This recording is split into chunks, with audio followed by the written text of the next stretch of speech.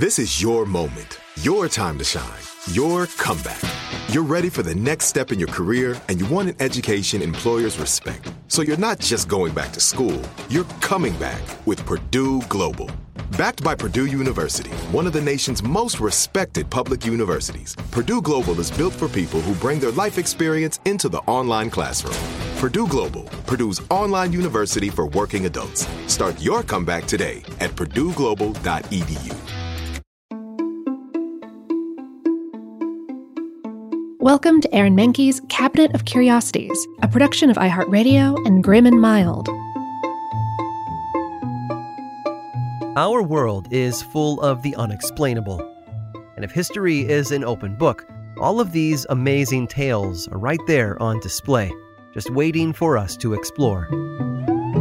Welcome to the Cabinet of Curiosities.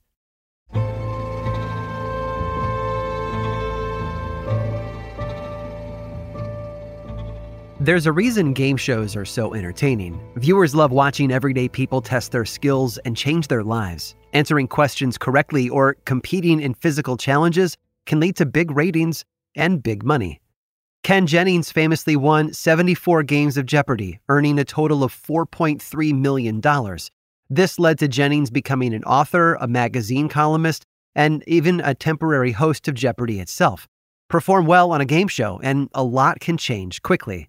But one woman's appearance on a popular program in the 1950s did more than make her famous.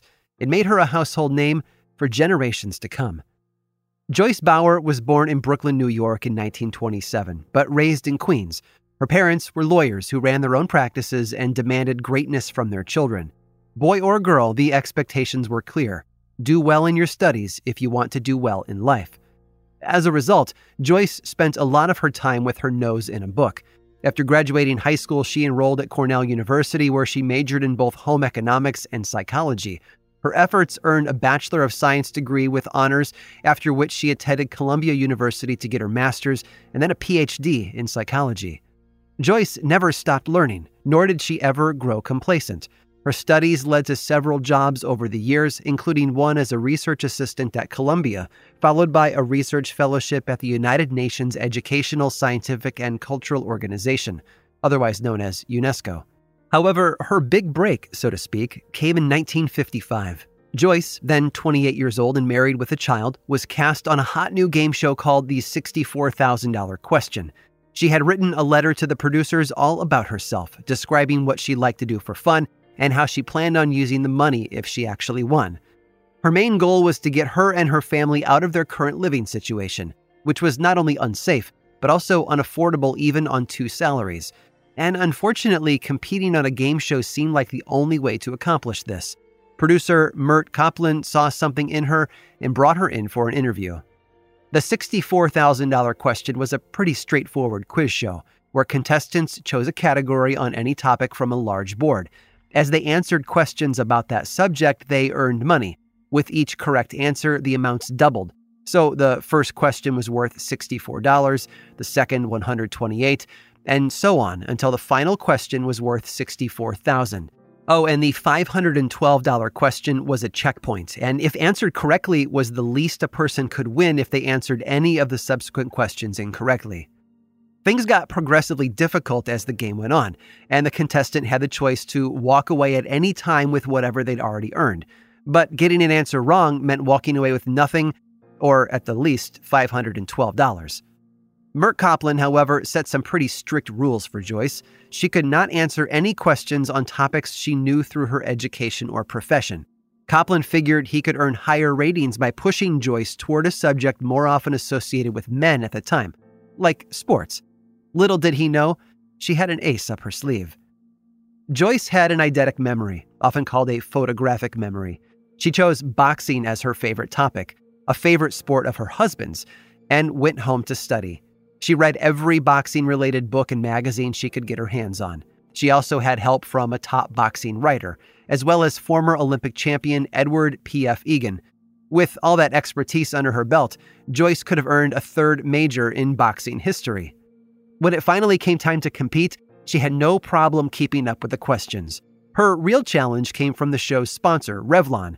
The founder, Charles Revson, demanded she put on makeup before each show.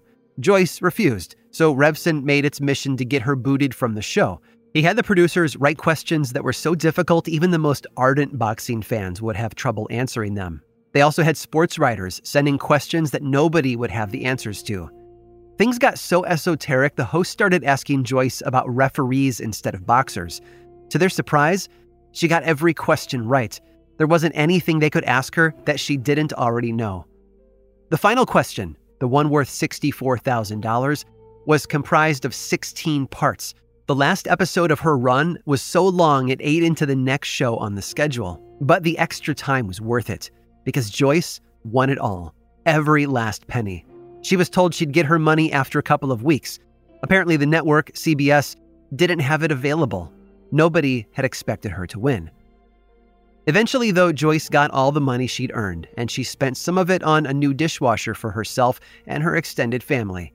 She also managed to elevate herself out of poverty. Winning the $64,000 question had kicked off a lifelong career in the public eye, with a monthly column in Good Housekeeping magazine, several television shows, numerous talk show appearances, and a few game show runs over the years. But she didn't go by Joyce Bauer. The woman who had won $64,000 on a game show and went on to change the face of modern psychology was known by her married name instead, Dr. Joyce Brothers.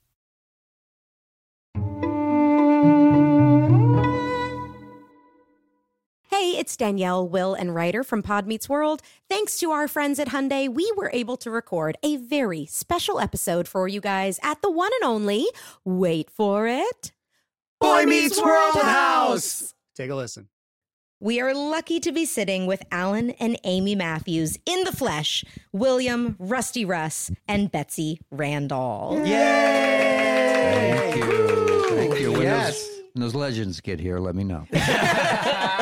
You're here already. No, you guys We are didn't legends. either when we were watching this. That's the thing. That's we the didn't realize it problem. until we started getting into seasons 3 and 4, and now we're like, oh my god, You were both so good on the show, and we missed it because we were we young were kids and so self-involved. egomaniacs and didn't realize Well, how no, great you were. We've talked about it. I think you just assumed everybody was as good as them. And, Right. and then you Right, get into, right. as you grow up and you work with other actors, you realize how lucky we were to have you guys. This has been brought to you by the fully electric Hyundai Ioniq 5. New episode out now. You can listen wherever you get your podcasts. Now I'd like to introduce you to Meaningful Beauty, the famed skincare brand created by iconic supermodel Cindy Crawford. It's her secret to absolutely gorgeous skin. Meaningful Beauty makes powerful and effective skincare simple, and it's loved by millions of women. It's formulated for all ages and all skin tones and types, and it's designed to work as a complete skincare system, leaving your skin feeling soft, smooth, and nourished. I recommend starting with Cindy's full regimen, which contains all 5 of her best-selling products, including the amazing youth-activating Melon Serum. This next-generation serum has the power of melon leaf stem cell technology. It's melon leaf stem cells encapsulated for freshness and released onto the skin to support a visible reduction in the appearance of wrinkles. With thousands of glowing 5-star reviews, why not give it a try? Subscribe today and you can get the amazing Meaningful Beauty system for just $49.95. That includes our introductory 5-piece system, free gifts, free shipping, and a 60-day money-back guarantee. All of that available at meaningfulbeauty.com.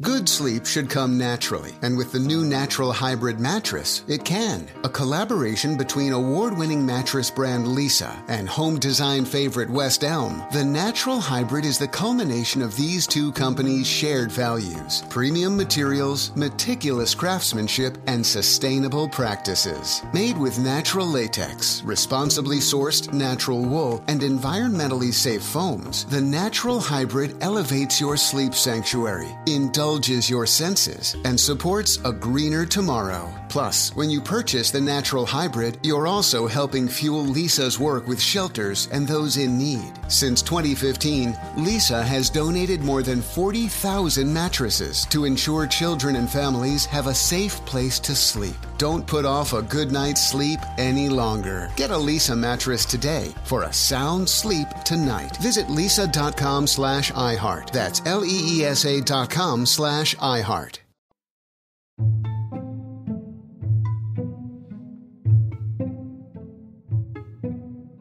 San Juan Island is small, just 19 miles long by 7 miles wide. And despite its name, it is nowhere near San Juan, Puerto Rico. No, this little island sits off the Washington state coastline in the Pacific Ocean. Tourists arrive there by ferry to take in the island's windswept beaches, iconic lighthouses, and gorgeous rock outcroppings. Much of the island is farmland, and visitors can see large herds of alpacas. There's plenty of hiking and picnic areas. The marina is a perfect place to rent a kayak, buy seafood, or take a whale watching tour. There are also 2 camps on the island, the American camp and the English camp. Tour guides at each tell tourists about the conflict between the 2 countries from 1859 to 1872. But even before then, the island and surrounding areas were rather contentious. It all started when Britain, Russia, Spain, and the United States all sent explorers to chart the coastline of what was once called the Oregon Territory, that stretched from the southern border of Alaska down to California, and eastward to the Rocky Mountains. Each country believed that they discovered the territory, and that it now belonged to them. None of the countries asked what the indigenous people living there thought of this arrangement, though, and discounted them as having no say in the matter. Russia and Spain eventually backed off any claim to the land. In 1846, the Treaty of Oregon cut the territory into 2 parts with a distinctive line, the U.S. and Canadian border. That solved the mainland problem, but it didn't take into account the channels and the islands. When farmers from both countries began to settle closer to the coastline, Britain made a bold move to keep San Juan Island under British rule. Controlling the island meant controlling the strait, all the natural resources, and the local political power.